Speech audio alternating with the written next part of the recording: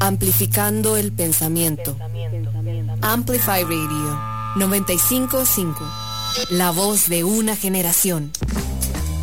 ¿A que no sabías? Aspectos interesantes de la vida que quizá no conocías. Francina y Natalie se han dado a la tarea de investigar minuciosamente temas ocultos, raros o que a simple vista parecen burdos. ¿A que no sabías? En Amplify Radio 95.5. La voz de una generación. Hola, soy Francina, bienvenidos a que no sabías, el programa de Amplify Radio 95.5, en el que te contamos los aspectos interesantes, raros, curiosos u ocultos de temas cotidianos o que a simple vista parecen burdos.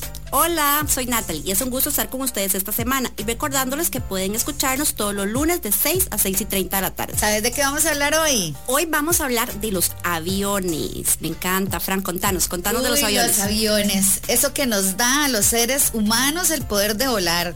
Lo que soñaban los hombres primitivos y que hoy a través de una caja de acero lo podemos hacer. Ay, me encanta, me trae recuerdos muy lindos. Creo que la primera vez que yo viajé tenía como, no sé, creo que 5 años. Me encanta pensar en esas épocas. ¿Recordás algo, Nat? Ay, ¿sabes qué me acuerdo? Me acuerdo mi papá, en el primer viaje que hicimos, tengo como el recuerdo súper grabado de que en ese tiempo la gente se vestía como de traje para ir al viaje. Entonces recuerdo a mi papá con súper vestido, con corbata y todo, porque era como algo muy importante, no era tan frecuente, creo. Sí, bueno, ahora te vas a dar cuenta de eso. Pues a mí me parece un súper invento, tal vez el más importante del siglo XX, porque más allá de cumplir el sueño eterno de los seres humanos de volar, acortó las distancias y cambió nuestra forma de ver el mundo y de experimentarlo. Eso que decís vos, uno asocia avión con una linda sensación, ¿verdad? Sí, claro. Bueno, mucha gente también viaja por trabajo, pero creo que en todo caso siempre nos da una experiencia bonita y positiva. Y bueno, es que aunque a nosotros nos parezca como algo normal, realmente son inventos relativamente recientes. Uy, reciente, la que es muy vieja, la que tiene 1000 años. Nats, yo soy mayor que vos.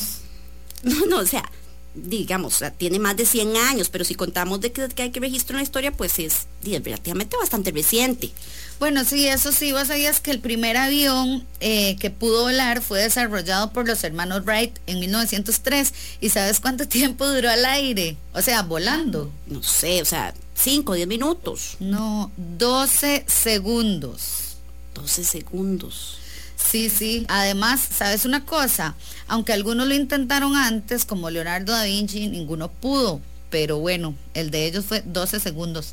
Yo había leído que bueno, al empezar la Primera Guerra Mundial, obviamente los países involucrados habían empezado como a desarrollar más rápidamente opciones de vuelo y así poder militar para sus rivales. Sí, de hecho los primeros aviones que no se utilizaron en la guerra eran hechos de madera y tela y estaban destinados a llevar correo, que era un negocio súper rentable y por supuesto más seguro, porque todavía no estaban seguros de poder volar. No eran como ahora, ¿verdad? Que tienen 1000 sistemas de seguridad. Pero ¿y entonces cuándo fue que empezaron a llevar pasajeros?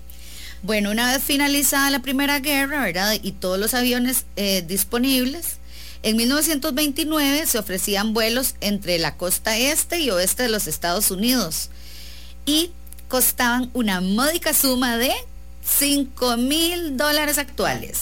¿Qué? $5,000. $5,000. Es una exageración. No, y es que para volar esos aviones había que ponerse algodones en los oídos porque eran súper ruidosos, digamos que tenían más decibeles que un concierto actualmente, por ejemplo. Y eran súper inestables y turbulentos. ¿Cómo inestables? Yo viajé lo bonito, como inestables. Inestables, claro, porque ¿vos te acordás de las bolsas de las bolsas de los que repartían antes en los aviones? Bueno, todavía hay en algunos, que son como de cartón. Para vomitar. Exacto. Entonces eran tan inestables que todo el mundo llegaba vomitado. ¿Vos has vomitado alguna vez? No, en avión no. Yo creo. En avión no. No sé, yo creo que yo una vez sí tuve la experiencia de hace muchos años. Por muchísimo, digamos, turbulencia, sí creo que tuve que vomitar. ¿De verdad? Sí. Uy, yo una vez estuve en una turbulencia bastante fea y se empezaron a abrir los compartimentos y se caía todo y eras que feo, sí. No, qué miedo. Fea. Pero suave. A ver, retomando lo que vinimos, entonces, dijiste $5,000. Sí, Nats, es que duraban 48 horas. Imagínate, $5,000, 48 horas, O sea, demasiado. Entonces no sé qué me impresiona más, si 48 horas o $5,000. Y es que, ¿sabes una cosa? Apenas iba de New York a Los Ángeles. Imagínate. Y pero en ese trayecto tan pequeño, $5,000, 48 horas. O sea, pero entonces me imagino que era un servicio como reservado para estrellas de cine, para políticos. De hecho, 48 horas porque tenían que recargar combustible 3 veces en ese trayecto, ¿verdad? Y sí, efectivamente, solamente los millonarios lo podían pagar, que en ese momento eran muchos los políticos y también las estrellas de cine. Aparte, en las tripulaciones, un dato curioso es que eran solo masculinas. Sí, que vacilón, ¿verdad? Qué loco, porque yo hubiera pensado que hay más personal femenino que masculino. Porque, bueno, yo no sé si lo recuerdas como en Panamá, así como todas estas series que salen con los vestidos y con todos los trajes lindísimos de las hermosas. Sí. Yo hubiera pensado que es más así. Es muy loco, como la primera mujer llegó a ser parte de una tripulación. Como contame, esa historia me llama la atención. Bueno, se tuvo que esperar primero hasta 1930. Después se hizo una campaña de mercadeo para incluir a un asistente con conocimientos de enfermería. Y estos anuncios y esta publicidad fue tan buena que entonces se dieron cuenta que fue muy exitosa y las mujeres así se pudieron ir incorporando. Alguien que los podía asistir y bueno, y así nació. Me gusta cómo fue creciendo ahí el rol y el empoderamiento femenino en la industria. Interesante. Qué bueno. Pero bueno, es que hoy en día ha cambiado todo mucho. Digamos, por ejemplo, los elementos de seguridad. Ahora está yendo mascarillas, salvavidas y un montón de elementos que probablemente, pues inicialmente era diferente. ¿Sabes cuánto duran las mascarillas en funcionamiento, digamos, si tenés que usarlas? Y espero que al menos 1 hora. No, 12 minutos. 12 minutos. O sea, me estás arruinando mi experiencia de viajar placenteramente. No, 12 minutos. Sí, claro, porque se supone que la tripulación tiene 90 segundos para evacuar el avión. Entonces, duran 12 minutos porque consideran de que eso es que suficiente agarre todo y salga. Sí, me dio un poco de miedo. Sí, porque 90 segundos es bastante poco. Y hablando de esto, ya que vos metiste ahí la cuchara catastrófica, y ya en años de arranque de aviación habían accidentes, ya que estamos por ese lado. Bueno, sabes que en la guerra hubo varios, ¿verdad? Pero el primer accidente de una aerolínea comercial fue en septiembre de 1929 y fue cuando un avión de 3 motores se estrelló contra un monte en Estados Unidos y se murieron todos los ocupantes. Claro, no habían tantas medidas de seguridad como ahora. Ok, pero digamos, o sea, vos que ahí manejas los datos y no es todo lo que referente acá de esto. Entonces, ¿qué dicen los números? ¿Qué tan frecuentes son los accidentes? Es mucho más frecuente tener un accidente en carretera. Imagínate que para tener un accidente aéreo, una persona tendría que volar todos los días una vez durante 241 años. Bueno, por lo menos eso me da un poco de tranquilidad. O sea, ya, ¿verdad? No suena tan mal desde esa perspectiva. Vos sabés, bueno, digamos, hablando de eso, ya la parte, digamos, de catástrofes, pero digamos, vos sabes no, por catástrofes no. Vamos, bien, positivas. ¿Vos sabes por qué apagan las luces en los aviones? Para dormir, qué rico. Esa es mi parte favorita. No, ves, ahora yo te lo voy a arruinar un poquito. Oh, no. No, mentira. Pero eso es para que el ojo esté acostumbrado por si encienden las luces de emergencia y así entonces el ojo lo pueda reconocer más fácilmente. Ahora cuando apaguen las luces de emergencia no voy a dormir tan tranquila. ¿Será que vamos perdiendo la paz? No. Pero digamos, hablando de esto, me gusta, estos datos son súper interesantes, Fran. Por ejemplo, hay una cosa que me llama la atención, siempre me ha generado como mucha inquietud. Las cajas negras. Empezando porque no son negras. ¿Cómo? ¿Por qué no van a ser negras si son cajas negras? No son negras, son de color naranja porque ese es el color de que es más fácil para encontrarlas en caso de un accidente. ¿A qué no sabías que le dicen cajas negras por la profundidad de la información que contiene? Vos sabés que graban todos los datos y hasta conversaciones de los pasajeros pueden encontrar. Conversaciones entre los pasajeros. Sí. Eso sí no lo sabía, o sea, hay que tener cuidado con lo que uno está hablando en el avión también. Exactamente. Se empezaron a usar en 1960 en Australia, de donde era su inventor, que el otro día estuvimos hablando y me parece que vos lo conocías. Había leído algo de él, David Warren, ¿verdad? El australiano que lo inventó, pero de en adelante no sé nada más. Ok, luego en Estados Unidos 5 años después y después se empezaron a utilizar en el resto del mundo. Fue muy buen invento porque las hizo resistentes al fuego. Duran 6 meses emitiendo una señal para que logren detectarla y sobreviven horas de horas al combustible. Un visionario. Sí, vieras que aquí dentro de lo que estoy revisando, pues él realmente tiene una historia muy interesante, Fran.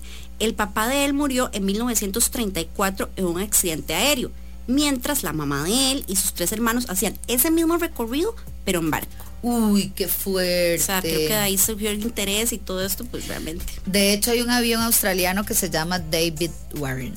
Fran, ¿y a qué no sabías que ya nos vamos al corte? Ay, no lo sabía, pero bueno, en un ratito cortito volvemos a que no sabías en Amplify Radio 95.5. Y recuerden que nos pueden dejar un mensaje por nuestro WhatsApp 87 955 955. A que no sabías. Por Amplify Radio 95.5. A que no sabías. Por Amplify Radio 95.5. Estamos de vuelta hablando de aviones en A que no sabías, por Amplify Radio 95.5, en el que te contamos los aspectos interesantes, raros, curiosos u ocultos de temas cotidianos o que a simple vista parecen burdos. Los aviones tienen 1000 datos curiosos y fijo, después de este programa, cuando abordes un avión vas a vivir la experiencia diferente y vas a estar alerta. Pero no alerta aeropuerto, ¿verdad? Ojo. Sí, alerta me tenés vos, Fran. A ver, vamos a ver, hablando de datos curiosos, ¿cuál es el lugar más sucio de un avión? El lugar más sucio de un avión es la bandeja. La bandejita donde que desplegas para comer. Uy, sí, yo he visto que ahí cambian como los bebés, pañales y todo. Sí, aunque eso es prohibido, pero la gente lo hace, cambian a los bebés, ponen libros, compus, iPads y demás. Ahora, a partir de ahora, a llevar pañitos para limpiarlo. Bueno, y sí, ya ahora en medio de esto que vivimos, yo creo que todo el mundo va a estar ahí limpiando cada centímetro de esos lugares, pero sí, es que pensándolo bien, qué asquillo, Fran. Alcohol. Sí, realmente es un poquillo desagradable. Nats, ¿alguna vez has ido al baño de un avión y te ha olido feo, por cierto? No, realmente no, pensándolo bien. O sea, creo que no. Bueno, es que realmente no me olió ni rico ni feo. Creo que nunca me olió absolutamente nada. No, ni olores artificiales ni naturales. Exacto, ¿no? Creo que, o sea, por lo menos no tengo registrado. Ok, ¿sabes por qué es? Porque lo que sobra del café lo tiran a la taza. El café mata las bacterias y neutraliza los olores artificiales y naturales. Entonces, cuando ellos de repente les llega un olorcillo por ahí, corren con un pichelito de café y lo tiran a la taza, bajan y listo, no pasó nada. Ay, en serio, qué buen truco, qué vacilón. Es que yo realmente lo que sí pienso mucho en los baños cuando entro a un avión es quedarme atrapada. Le tengo un miedo a quedarme atrapada en ese espacio tan pequeño. No, tranquila, sabes que no tenés que tener miedo porque la tripulación tiene una forma de abrir siempre las puertas. No sé si vos has visto, digamos, cuando uno está abordando el avión, de hecho, todo el mundo se está ubicando, las puertas están cerradas o dicen que están ocupadas, digamos. ¿Lo has visto? Sí, uno esperando, en ese momento que uno empieza como a desesperarse, pero como que no pasa nada. Exacto, ellos lo cierran a propósito. Dicen por ahí que a la tripulación no le gusta mucho que la gente esté yendo al baño y volviendo cuando están abordando, porque ellos están, ¿verdad?, en su trabajo ahí ubicando gente, poniendo las maletas y demás. Pero entonces, tranquila, que si te quedas ahí, te sacan rápido con el truquillo que tienen. Bueno, espero, porque qué miedo. Eso es lo único a mí realmente que me da miedo volar. Y es que si son los secretos del baño de los aviones, entonces. Pero creo que más secretillos, ¿verdad? O más datos que nos quieres contar. Sí, bueno, ¿vos sabías cuál es el momento más peligroso cuando haces un vuelo? ¿Cuál? El despegue y el aterrizaje. Es que sí, en serio, Fran, me estás quitando la paz. No, nada que ver, porque ya te dije que puedes andar tranquila y ya te dije cuál era la estadística de los accidentes aéreos, entonces todo bien.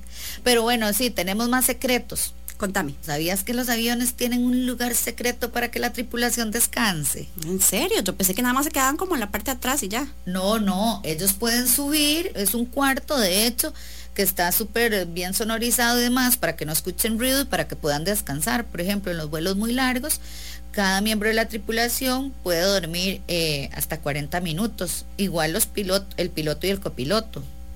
Ok, sí, yo pensé que era solo la tripulación, pero entonces los pilotos, ¿qué? ¿Cómo funciona la parte de los pilotos? Bueno, los pilotos lo tienen encima de la cabina, que por cierto, desde el 911 siempre está cerrada. con seguridad. De hecho, hay muchas medidas de seguridad. Si el piloto se levanta, enciende las alertas de abróchese el cinturón, o incluso cuando va al baño. Entonces, cuando dicen abróchense los cinturones, no siempre es que viene una turbulencia. Puede ser que el piloto anda en el baño. Está interesante. Pero es que sí, imagínate, o sea, el piloto, ¿qué pasa, digamos, si le pasa algo al piloto? Bueno, me imagino que para eso está el papel del copiloto, ¿cierto? Sí, de hecho. ¿Vos sabías que no pueden comer la misma comida? ¿En serio? Por si se enferman. Por si se enferma uno, claro. Pero hay otro datito por acá. Ellos tienen tanto poder, digamos, por decir que de alguna manera, en el vuelo, que hasta pueden casar a una pareja en el avión. Tienen el poder legal. ¿Vos sabes eso? Ya puedo casar en un avión. Exactamente. Además pueden decidir quién viaja y quién no viaja. ¿Ah, también? Sí, claro. Ok. Ojo a este dato. Si el piloto observa que alguien desde tierra está apuntando con un láser al avión, tiene que reportarlo de inmediato a las autoridades, porque eso puede terminar en cárcel. Pero como un láser. Sí, digamos, como estos láseres de apuntar hacia una presentación, o que son para apuntar las estrellas y este tipo de cosas. ¿Te acordás una vez que fuimos a...? Así, que lo utilizaban para ir marcando, digamos, exactamente, las constelaciones. Esas mismas. Entonces, eso es un delito grave en los Estados Unidos. Pero ¿y cómo van a saber quién fue? Por las coordenadas. Sí, es que sí, las medidas de seguridad realmente son súper fuertes. Como por ejemplo con las puertas de emergencia. Sí, las personas que van sentadas en las puertas de emergencia también tienen particularidades, porque deben dominar el mismo idioma del personal de la aerolínea, más que nada. De hecho, la mayoría de las veces la tripulación le pregunta a las personas antes de despegar, digamos, si hablan bien ese idioma, eso por si tienen que dar alguna indicación, y las personas tienen que colaborar. No pueden ir niños, no puede ir gente con discapacidades. Y sí, es que me imagino que la idea es que en caso de algún accidente, pues esa persona pueda recibir instrucciones y ayudar. Yo siempre he querido que me dejen ir en esa puerta, pero yo creo que por mi estatura no me ¿Será? Sí, bueno, no. Pero yo siempre he pensado que esa puerta se puede abrir como en el viaje, no sé, no te da como miedo. No, científicamente dicen que es casi imposible abrirla, y que nadie puede. Entonces, puedes superar ese miedo. Ok. Y bueno, contame, tenés otro dato de aviones que me parece súper interesante. Realmente son un montón de cosas que uno no piensa, pero están pasando por ahí toda la experiencia. Ajá. ¿Vos tomas café en el avión? No, casi siempre pido té. Pero ya puedes tomar café, porque es descafeinado. ¿Sabías eso? No. Lo hacen para que la gente no termine toda alterada dentro del avión. Entonces el café es descafeinado. Bueno, tiene mucha lógica. Estoy segura que un montón de gente ahí adicta al café ni se ha dado cuenta, o bueno, no sé si hay paladares ahí que se den cuenta que no tiene cafeína. Eso está muy interesante. Sí. Yo generalmente entonces prefiero una gaseosa. ¿Será que se le puede decir gaseosas? ¿Vos has visto que siempre las tienen abiertas? Y supongo que es por facilidad, ¿no? Para ir más rápido, para servir la comida más rápido, para que aligere el proceso. Más o menos, porque puede funcionar para que sea más rápido, pero en realidad es para que se le salga el gas, porque en la altura los aviones hacen que la concentración del gas se potencie, y entonces se dificulta servirlas. Sí, qué dato más interesante, Frank. Inclusive esa parte de las gaseosas me llamó mucho la atención. Ok. Bueno, entonces aprendiendo más de aviones, entonces ahora nos vamos a nuestra última pausa y ya regresamos con A que no sabías en Amplify Radio 95.5. ¿Te perdiste parte del programa de hoy? Volvé a escucharlo en amplifyradio.com. A que no sabías. Madrugar no es solo levantarse antes de las 6 de la mañana. Madrugar es un estado mental en el que diseñamos nuestra vida para sacarle el mayor provecho. Yo soy Juan Muñoz y los espero a las 7 de la mañana los lunes en Amplify Radio en el programa Épico, porque la mejor manera de empezar la semana es pensando en tener éxito. Amplificando voces. Amplify Radio 95.5. La voz de una generación. A que no sabías. Hoy hablamos de aviones y les hemos contado un montón de datos sobre ellos. Y como estamos en el último bloque, y aquí está el top 11 de cosas que quizás no sabías sobre aviones. 1. La aerolínea comercial más antigua de operar es KLM, que nació en 1928 y que aún hoy sigue operando. 2. Ok. La primera mujer en pilotar un avión fue Emily Howell de Frontier Airlines y fue en 1973. 3.